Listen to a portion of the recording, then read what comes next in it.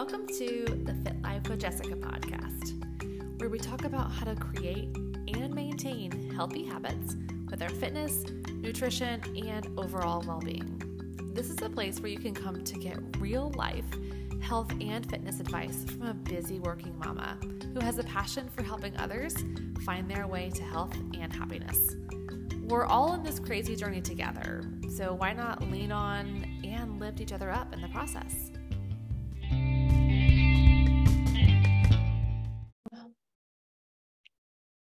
All right, welcome back to another episode of the Fit Life with Jessica podcast. One of my favorite things to do is to bring you VIP guest speakers, to bring you some experts in other areas of the health and wellness world. And I just love hearing from other people. So today I have the joy of chatting with Dr. Candice Seti. And welcome to the show. I'm so happy to have you. I'm so happy to be here. Thank you for having me. Yes. So for our listeners, followers who maybe aren't familiar with you, tell us a little bit about yourself. Sure. Well, I am Dr. Candice Seti. I am AKA the weight loss therapist online. I am a licensed clinical psychologist specializing in weight loss, weight management, self-sabotage, insomnia, and eating disorders. Because of my unique specialty, I'm also a certified weight management specialist, a certified insomnia treatment clinician, a certified personal trainer, and a certified nutrition coach, because I like to work with the people I work with basically in all aspects of their life to address everything that plays a role in this, because we know when we talk about weight management in particular, the whole idea of just calories in, calories out is way oversimplified and way outdated. And we know there are so many other factors that tie into not just weight loss and weight management, but our relationship with food overall. So I like to come at it from a pretty holistic perspective. So I work, one-on-one with individuals on addressing some of the stuff in more of a therapeutic modality. And then I also have, a whole bunch of programs online for people who want to go the DIY approach and, work on things in their own time, in their own way. So that's essentially who I am and what I do. Awesome. It's so interesting. You said what you said. There was one line in there that I picked up, and I said the same sentence to a client I was just speaking with an hour ago. And it said, we tend to oversimplify this whole weight loss wellness thing. We think that it's simply food and exercise, calories in, calories out, but it is so complex. Like we as humans, it's like a gift, like it's a blessing, but also sometimes a curse that it is so complex, like our whole being, right? There's so much to this weight loss and wellness and all of these things. And so that's interesting. You said the exact line was literally what I just said this morning. And I could not be any more aligned with what you're saying, that it really is this holistic approach to wellness. It's your emotional health, it's your mental health, it's your spiritual health, your physical health, your relationship with food. Like there's so much to it. So I love this. Exactly. I can't wait to dive in. All right. Well, tell us a little bit about your background. Like, have you always done this? Was this a career change for you? Like what got you into this field? Some of both. So when I started out in private practice a long time ago, I specialized in working on self-esteem and body image, which sort of naturally morphed into eating disorders. And so that became something I started getting more education in and started specializing in. And then concurrently, I went through my own experience with weight loss, my own experience with diet dependence, and, ultimately realizing that, breaking that and learning how to kind of manage my own weight in a more sustainable way. And, what that meant obviously is lifestyle change, behavioral change, cognitive change, understanding and healing my relationship with food, my relationship with my body, all of that stuff. And through that experience, I realized that everybody I worked with was struggling with the same thing. And all of them had been, chronic yo-yo dieters, on and off a diet, and feeling more and more frustrated, getting less and less benefit, and wanting a different way. So I kind of looked at what I had done for myself and thought there's got to be a way to take this and make it work for other people, because everybody is wanting this and nobody knows what to do. So that's kind of when I went back and started getting more education, more certification, more training, all of that, to be able to do that. And that's basically what I did. I took what I did for myself and applied it to everybody I worked with, you know, in a very customized way, because I don't believe in anything that's one size fits all. So, you know, just taking the model of what I did for myself and applying it to everybody I work with. And that's when I did this little pivot to address weight loss and weight management. And through that process, I learned, you know, a couple things. One, that sleep is such an insanely huge part of this, and stress is such an insanely huge part of it. So that's when I became an insomnia treatment clinician, because so many people that I work with struggle with insomnia. And I also became a certified stress management specialist, because stress is probably the biggest hindrance to weight loss. And I tell people all the time, going back to the oversimplification idea, is you could be eating, you know, boiled chicken and broccoli all day long, and if your stress level is through the roof, it won't matter. That will supersede everything, right? Your endocrine system will overtake everything. And, you know, it's a great way to exemplify the idea that it's not just calories in, calories out. There's so much more going on in your body, and it's so much more complicated than that. So it's impossible to look at weight loss without looking at stress. So that's sort of how I got into it, in a very simplified way to say it was through my own experience with weight loss, and realizing that, you know, there had to be another way beyond just dieting. Absolutely. I love what you said about sleep and stress. It kind of feels like those are kind of the invisible factors, right? Like we cannot see them. They are intangible. And it's this elusive thought, you know, that like, well, we have to get better sleep and we have to, you know, reduce our stress. If there was, you know, one or two little sound bites, like if you take nothing else from this podcast, like if you could do one thing to help your sleep and one thing to help your stress levels, what do you think those might be? It seems really like a simple, quick thing, but well, there's got to be a baby step, right? I mean, helping your sleep helps your stress, and helping your stress helps your sleep. So they kind of go hand in hand. If you're sleeping better, you have better resources for stress management. If you're managing your stress well, you're probably sleeping better.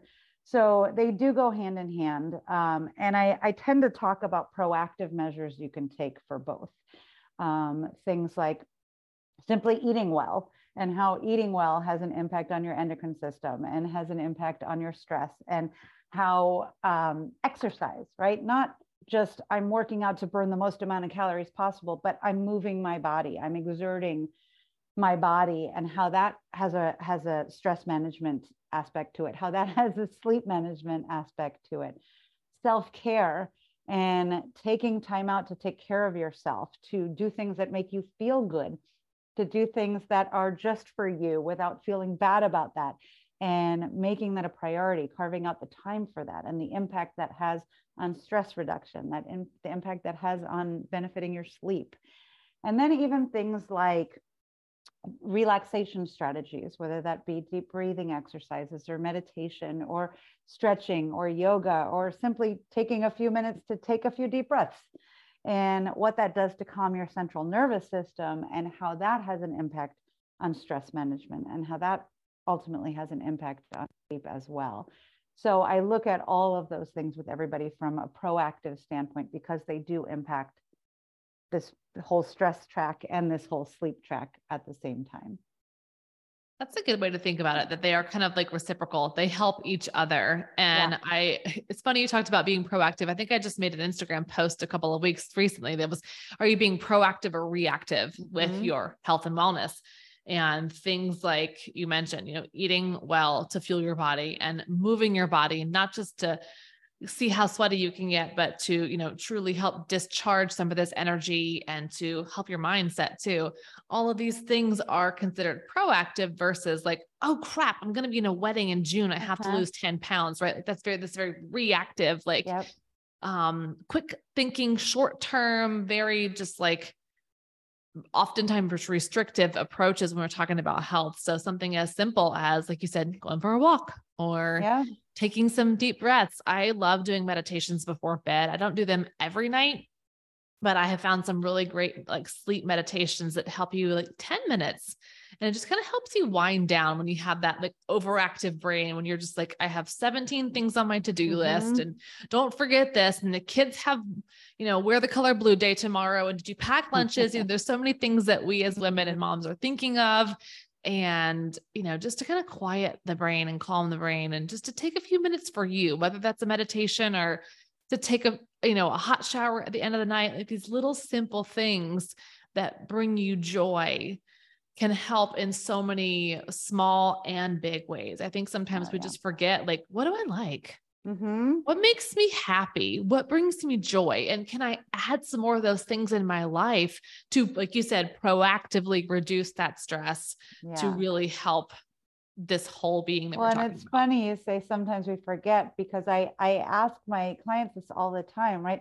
What makes you happy? What brings you joy? And you'd be surprised how many times people go, and they're stumped. I mean, they really struggle to identify it because clearly it's not a part of their life. It's not something they prioritize, and they've lost touch with it as a result. And it's amazing how powerful it can be to find that again and to bring that into your life, even in the smallest ways. Like you mentioned, the idea of like maybe taking a hot shower at the end of the day just feels really good and feels like me time and feels really comforting.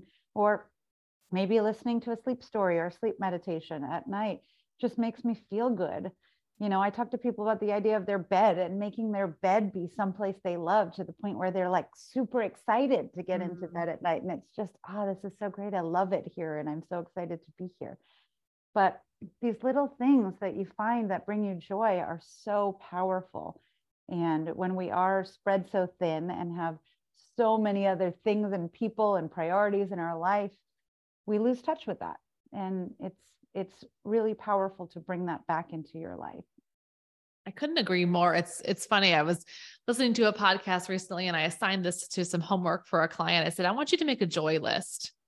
And I want you to just write out as many things as you can. And it could be something so tiny or something so big that just brings you joy. And it can be something lavish and extravagant, or it can be something so tiny and mundane and just like simple. But the act of writing this out was so powerful for me. And then I'm like, okay, well, I can actually schedule these things in, if going to a coffee shop and working for a day, like I love dreamy, vibey coffee shops with latte art and like all the things, right? I can get a boatload done at a vibey coffee shop. So like, okay, well, if I know that, then like, let me schedule that in, on a day that I'm not interviewing Dr. Candice, maybe I can go to a coffee shop and work, right? But if you don't take the time to think about that, like you said, and to the act of writing it out, just a simple joy, what brings me joy? Yep. Solo, with the kids, with the fam, with your partner, whatever that might be. And like, schedule that in. You And never know how powerful. it's really, really small things. Sometimes it's, watching puppy videos on YouTube that could take a couple minutes, but bring a huge smile to your face and make you feel good and release oxytocin and all of this feel good stuff. And it doesn't have to be, monumental. It doesn't have to be like, okay, how can I find a day when I have nothing and I can get to a coffee shop? Those things are great, but sometimes it's things that take just a couple minutes.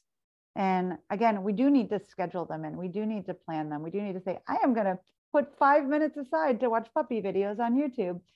And, it's little things like that. It could be making a phone call to somebody you haven't talked to in a long time. It could be looking through old photos. It could be watching a movie from when you were a kid that you just love and just makes you feel good. It's the littlest things, and they have so much power. I love that. I mean, I'm here for the puppy videos. You're right.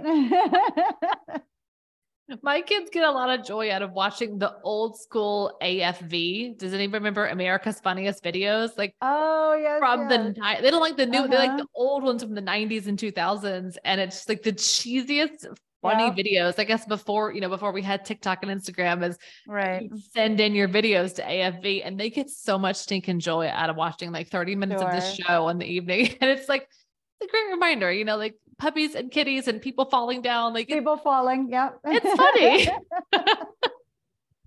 It makes you laugh and it releases those feel good hormones. Absolutely. I love it. Mm-hmm. I'm curious on your own journey of, like you said, weight loss and finding this really like ultimate health where you are. Like, what were some of the biggest lessons you learned through that? Like, what are some of the biggest like aha moments, or just like, man, I can't believe, like, now this is clicked. Everything has changed beyond that point. Well, I think for me and for a lot of people, it's learning our relationship with food and how we use food, which is something a lot of us don't think about. And this term emotional eating is thrown out a lot, and some people don't realize how widespread that is and what that can actually look like. And emotional eating isn't always a negative thing. A lot of people think emotional eating means I'm sad and I'm crying, so I grab a pint of ice cream. And sure, that's a form of it, but also emotional eating could be I'm procrastinating and I really don't want to deal with X, so I'm gonna busy myself with food. Emotional eating could look like I'm celebrating and I'm happy, and I don't know how to do that without food. That's what I do, is when I'm celebrating, I turn to food. And that's emotional eating, right? Emotional eating could be I'm lonely and I'm using food to fill a void. So it can look like a lot of things. And most people don't really look at that in terms of how do you use food. And very few of us, there are some lucky people that fall in this category, but very few of us can say we solely use food as fuel. And that's it. We use food because we're physically hungry and we need fuel. And then we stop eating when we're satiated and we're good. And that's it. And there are very few people that meet that criteria. So most of us are using food for other reasons. And when we start to look at that and dig into that, then we can say, okay, now that I know I'm using food for X, Y, and Z reasons, let me look at what else I can do to address those things. If I'm using food because I'm lonely, how can I actually address my loneliness? Because food is not doing that. If I'm using food because I'm stressed, what can I do to create more healthy stress management in my life? If I'm using food because I'm procrastinating, what can I do to address my procrastination tendencies head on? If I'm using food because I'm celebrating, how else can I celebrate? What else can I do? If I'm using food as reward, what else can I do to reward myself? But you need to understand how you're using food in order to be able to do something about it. And that was really eye-opening for me, is learning how I used food and then finding alternative ways to, meet those needs that weren't food.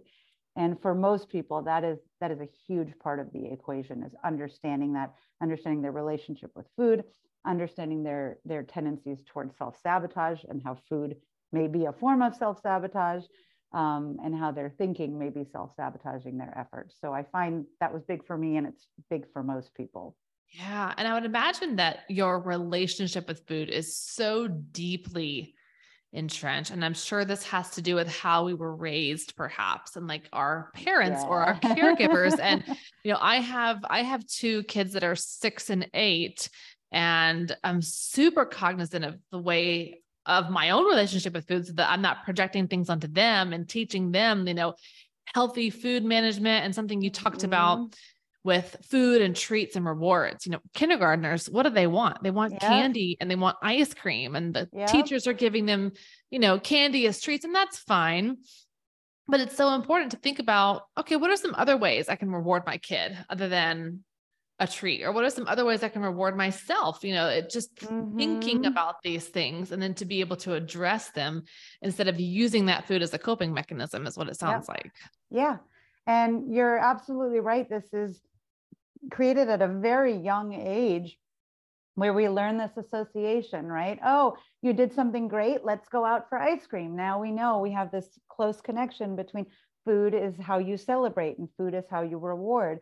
Or you're feeling sad. Here, let me give you this candy. This will cheer you up. Now we have this association that develops between sadness and turning to food. And it's why for most of us, when we talk about comfort foods, our comfort foods are foods that we had as kids, foods that we were given as kids when we weren't feeling well, or when we were down, or when we were celebrating.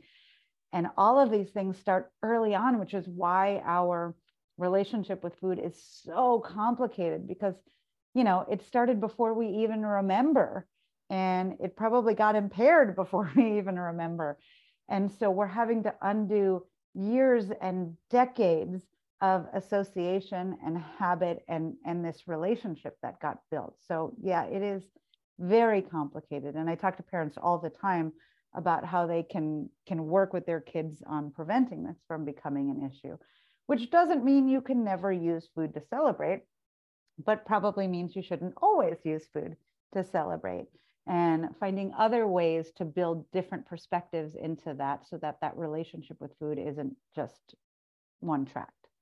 Definitely. Can we switch it up? Let's have an experience where we go, like, let's go to the park to celebrate, right? Like, let's go to the dollar store and pick out whatever you want. Let's do, I'm sure there's a multitude of things, but just thinking about what are some other ways that we can do that. You know, I think about that even with my own self. Like, I had a great week. Let's celebrate with the Starbucks. Like, maybe I don't need Starbucks to celebrate. Like, maybe sometimes I do, but maybe it can be like a really awesome pedicure. Maybe it can be going to my vibey coffee shop and sitting down. Maybe it can be taking a girlfriend out for a walk or for coffee or a lunch. And so just kind of thinking, it just feels like thinking outside the box about some of these things, you know?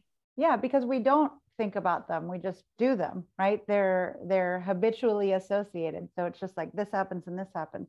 So we have to think to create these new associations. And like you said before, even like writing out lists is really valuable because it kind of forces this data into our brain, and it gives us that reminder, this thing that we can go back to and say, oh yeah, wait a minute, I can do that instead. I can do that instead. I can do that instead. And the more we do that, the more we create or recreate a new relationship with these responses, right? I feel this way, therefore I do X instead of Y, which is what I have been doing my whole life. So it takes time, right? When at its core, it's really habit change. And we know when you change habit, it takes time and consistency. So you have to keep doing and keep doing and keep doing for it to become natural. It's a slow burn. It's a slow burn, but a really, really worthwhile one. Changing habits can be so hard for people because, like, you know, the longer you've been doing something, the more intrinsic that habit is, and the more difficult it is to, you know, that habit loop is always going to be there. So we got to replace, you know, this thing with something else. And so often I would love to dive into, you know, we're on this train and we're doing great and we're on track and we are on plan and we are feeling ourselves. And then something happens, right? Maybe your kids get sick. Maybe your dog gets sick. Maybe you get sick, right? And then you just like fall off track, or like anything can happen. In my house, a lot of times it's sickness. And that falls into this, you know, for some people, that can be a complete derailment of all their progress. Like, what are some ideas and some ways people can really try and circumnavigate this all or nothing, or like this one thing has happened and now we are just like, the wagon is rolling down the hill and it's on fire. Yeah. Well, I mean, what you just said is the most vital part of that is the all or nothing, right? It's a cognitive distortion, this black and white. I'm either 100% on the wagon or I'm 100% off the wagon. And there is nothing in between. And the reality is that the in-between is actually where we want to live and where we want to be all the time. Instead of the black and the white, we want to be in the gray, because when we're all the way to this extreme, it's really, really difficult to maintain.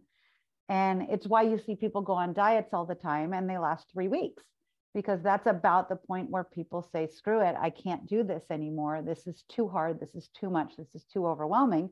And what they do is they don't just back down here, they go all the way over here, right? And if they were doing, you know, following an eating plan that were more moderate, that were a little more balanced, that allowed for some flexibility, it wouldn't require that rebellion response, right? They would have all of this wiggle room built into it. And when we're all the way over here, we don't have that wiggle room. And so a lot of times, for using your example of getting sick, when people get sick, if they're already all over here, when they get sick, it's an opportunity for them to say, let me go all the way over here. And we're almost looking for that when we're too extreme with ourselves. So one piece of this is really looking at how your life is all the time and figuring out a way to make it more balanced, to make it something that allows for a little fluidity and a little flexibility, so that you can say, today I'm feeling like I need this versus today I'm feeling like I need that. And I'm allowed, right? And putting that in place for yourself. But then looking at, okay, things happen. We do get sick. What do I need in that place? And what takes care of me in that place? What feels good in that place? And when we ask ourselves that question, sometimes it changes the answer. It changes what we go to. And I talk to people a lot about this just in questioning things with food, right? We see something, maybe we walk past a Cinnabon and we smell it and we see it and we go, oh, I really want that. And you can have that, right? You should be able to have that. But it's also important to ask yourself, one, why do you want it? And two, how are you going to feel after you eat it? And most of us don't feel great after inhaling a cinnamon roll.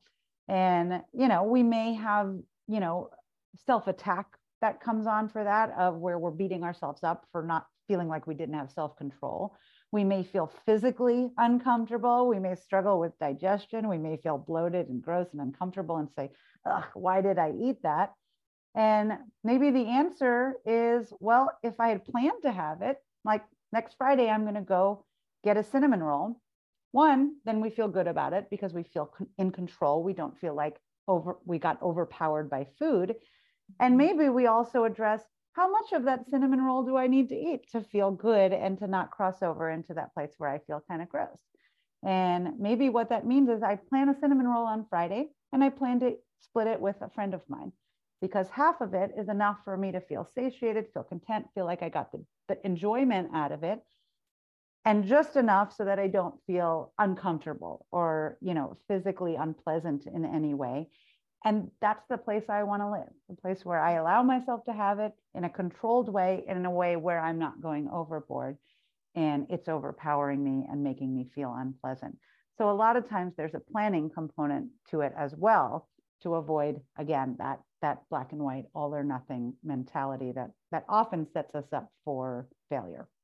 Definitely. I'm such a fan of that. And I love the example that you used, because I feel like the idea or the notion of like a planned treat, a planned indulgent might feel foreign to some people. Like, oh, I'm going to plan when I'm going to have a treat, but it's so powerful, because if you miss this is a really key thing that I heard you say, is that you're taking back the power. Yep.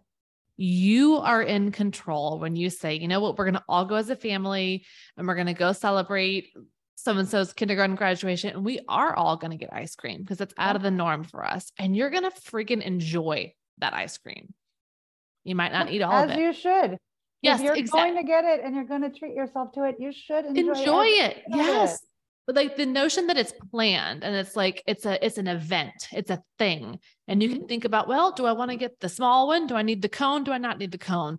Do I want to split this with a friend? Do I want to throw it away when I'm halfway done? Because I really feel sick after that, right? Like that, just the payoff seems so much bigger when it's that versus it's, a handful of your kids' leftover Easter candy and like, hey, it's May when we're recording this, right? It's like, meh, it's not that great. Like we thought we wanted it. It was just this indulgence, but it wasn't worth it. And we were powerless over that versus us taking the power back. Exactly. And that perception of power is key to how we feel about ourselves. And I talk to people a lot who work in offices where there's maybe a candy bowl or a break room filled with junk food. And people really struggle in those environments because, again, they feel like that candy bowl or that break room junk food has this power over them, like it's calling them, and they feel like they have no self-control and no willpower. And what I do with them is I tell them, what if you had a situation in which where you wanted candy or you wanted chips or whatever it was, you 100% allowed yourself to do that, but you bought it for yourself. You didn't take the freebies that were just available to you. So if you really want candy, run down to 7-Eleven or the grocery store or whatever it is down at the bottom of your office building and go buy that candy bar instead of taking that freebie. And in that situation, one, they're in control of it. They get to decide, do I really want this? And am I going to give this to myself, as opposed to saying, oh, it's free and I'm taking it and I have no power. And what tends to happen is they rarely go buy candy, because now they're in control of it. Do they get it every now and then? Sure. And hopefully enjoy the hell out of it. Yeah. But they're in control of it now. It's not this food overpowering them, and they perceive themselves as being in control. And that is the most powerful thing for people, is believing in their own self-control, their own willpower.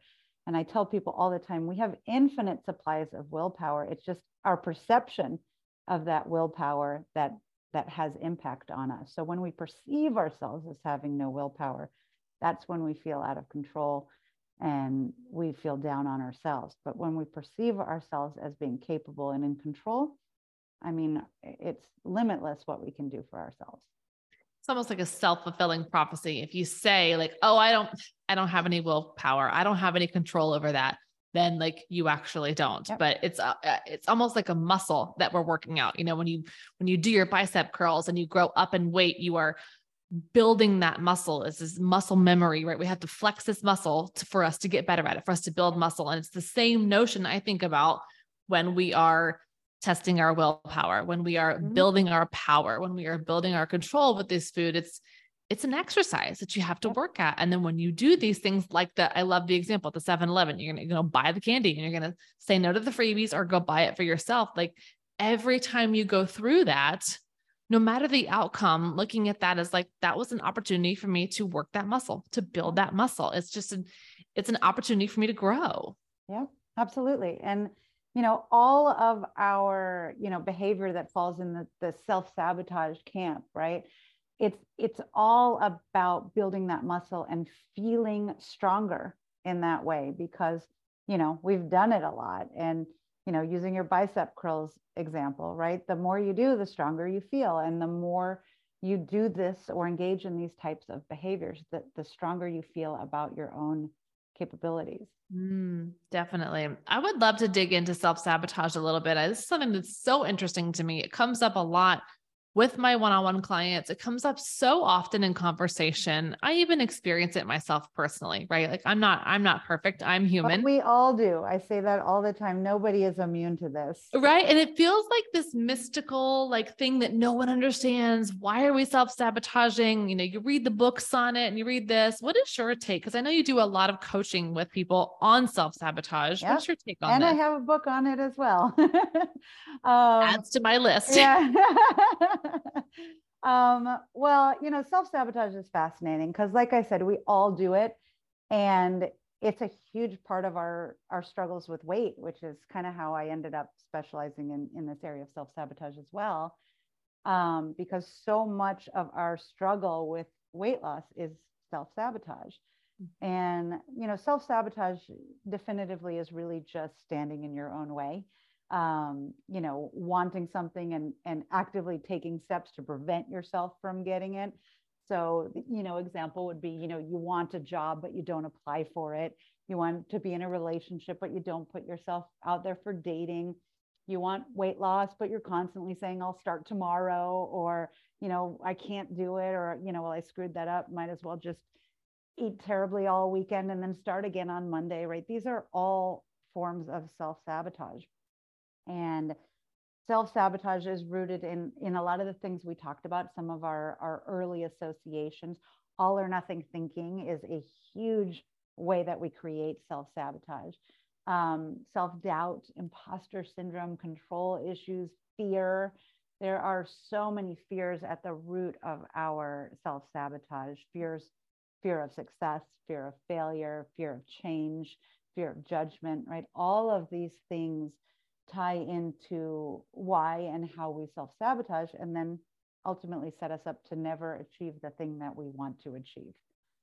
And again, that might be weight management, it might be self-control, it might be a promotion, it might be a relationship, you know, it might be financial security.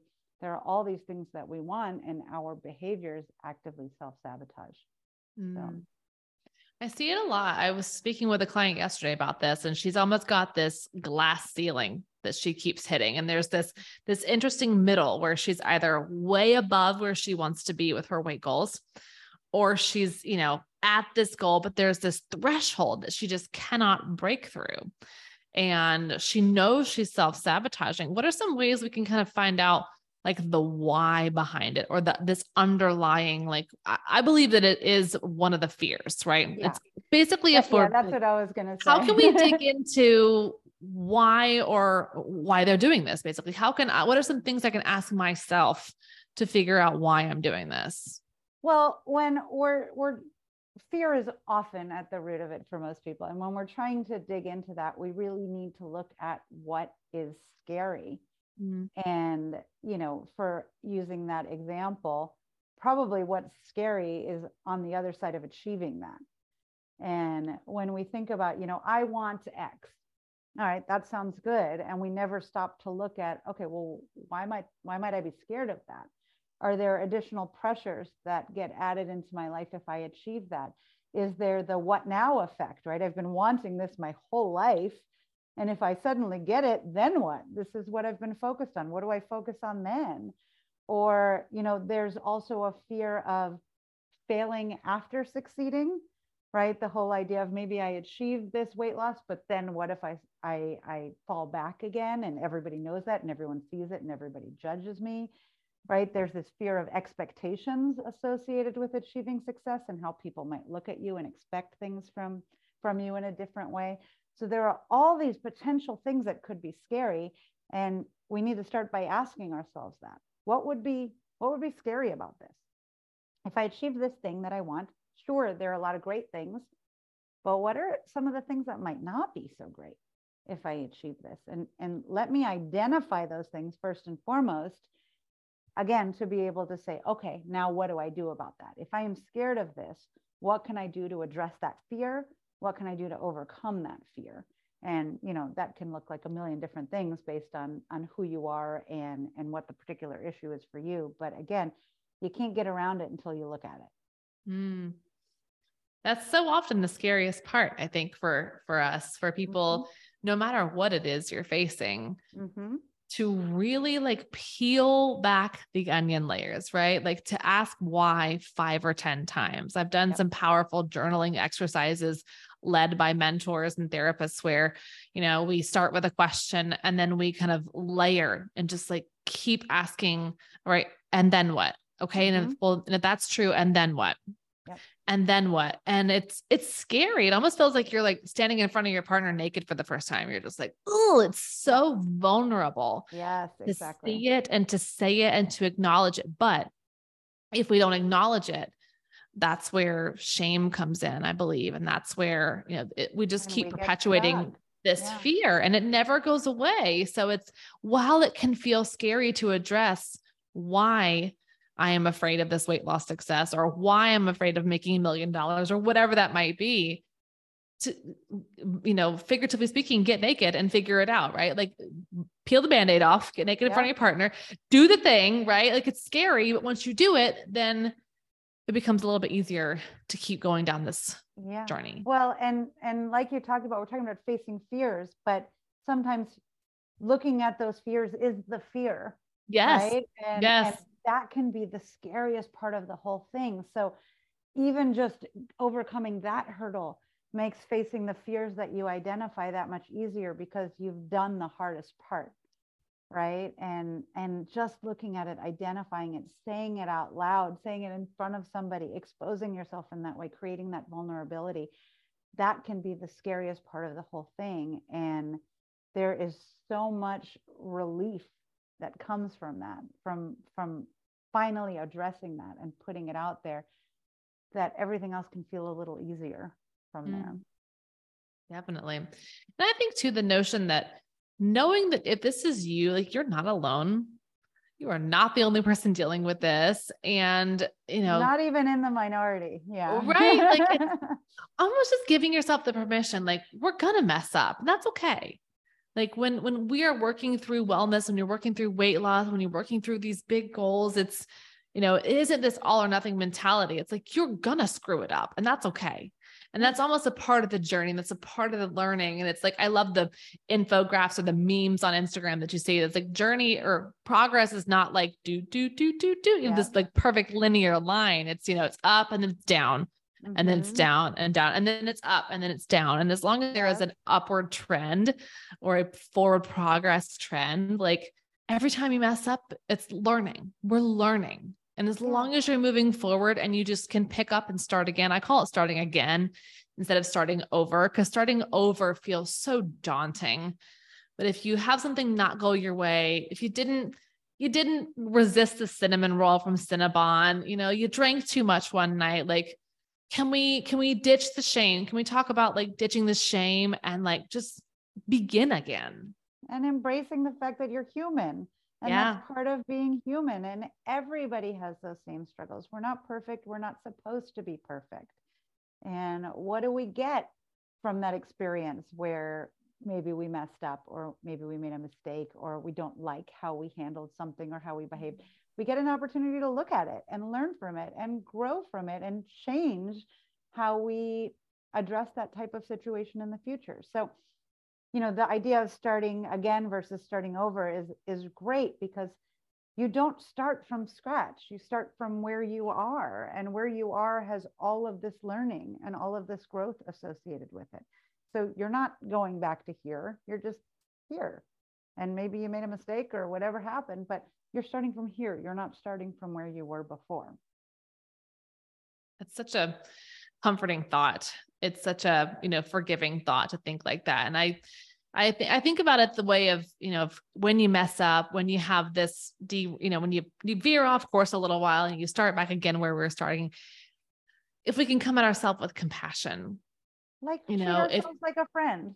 Treat yourself like a friend. I say, like, talk to yourself the way you talk to your child, or the way you talk to your best girlfriend, right? Like, I wouldn't beat up on him, right? Like, of course. But we beat up on ourselves so easily. I use this example all the time. We could go through the day doing 100 things, and if we do 99 of them right and one of them wrong, we're beating ourselves up and saying, I'm such an idiot. I can't believe I messed that up. I'm always screwing things up. And if it were a friend, we would be saying, oh my God, you're amazing. You did 99% of things right today. How incredible are you? And that friend would be like, yeah, I'm awesome. This feels great. But that's not how we talk to ourselves. We hold ourselves to these completely different standards, these unachievable standards that make us feel bad about ourselves. And there's nothing motivating about that. It doesn't feel good, and it doesn't drive us forward. It makes us believe we're incapable and creates behavior that supports that belief, like self-sabotage.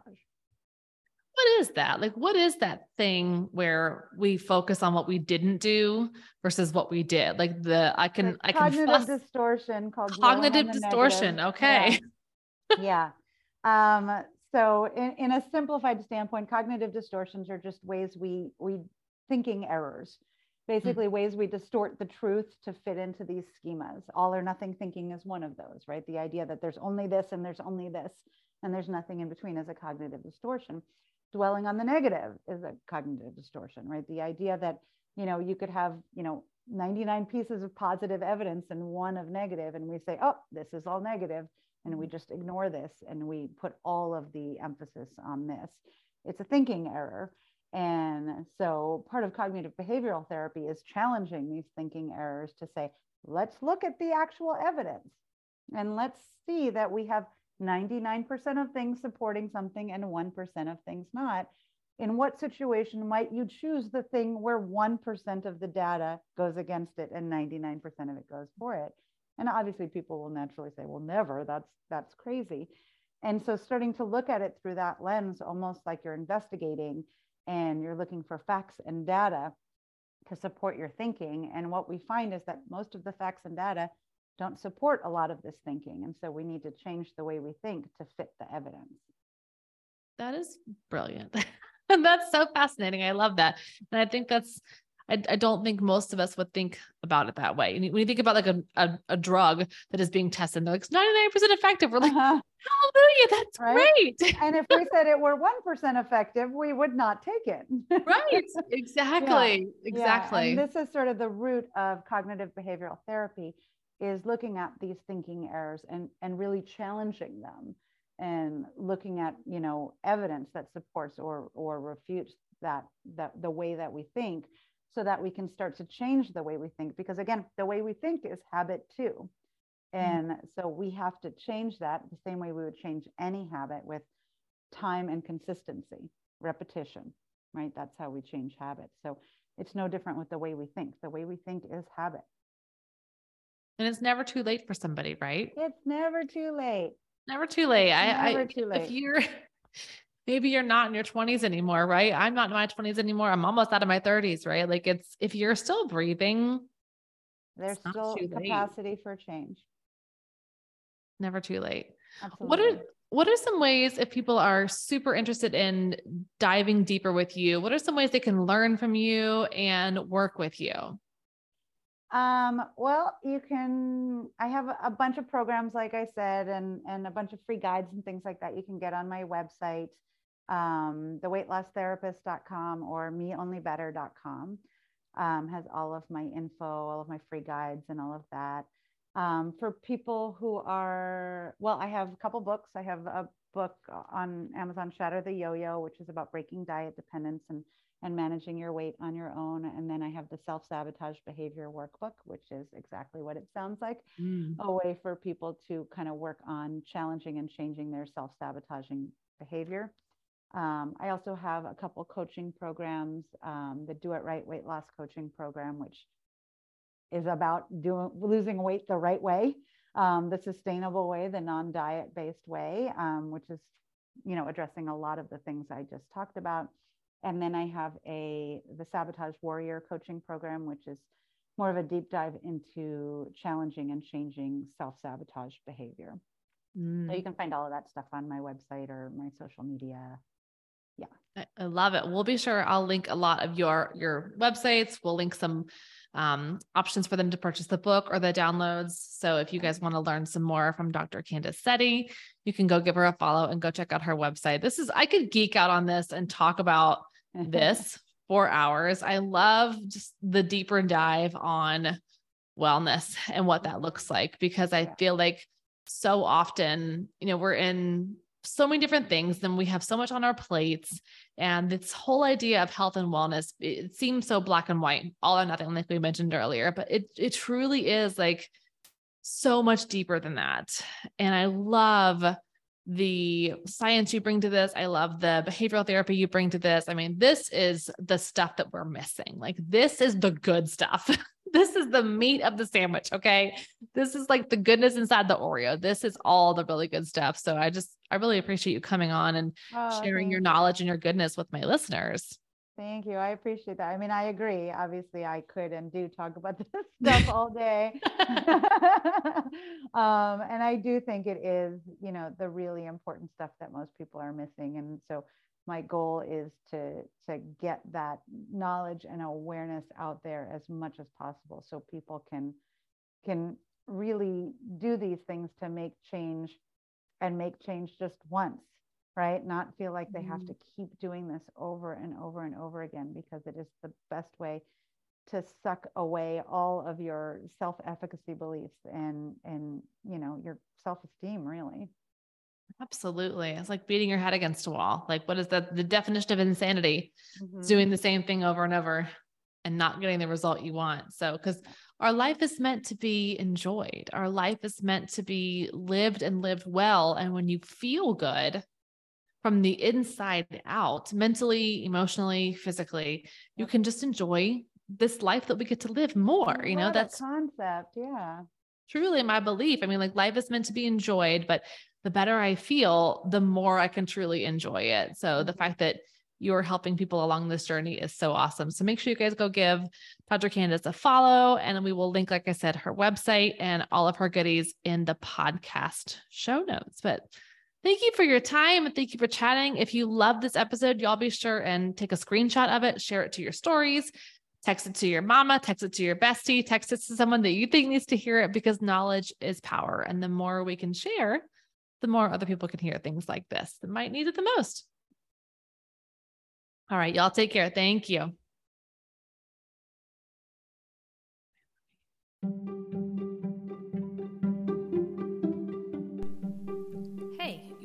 how you can help me, why don't you screenshot this podcast and share it to your social media? Tag me. My Instagram is @thefitlife with Jessica. Take it another step further and leave me a review and a 5-star rating in Apple Podcast. It would mean the world to me. Thanks, friend.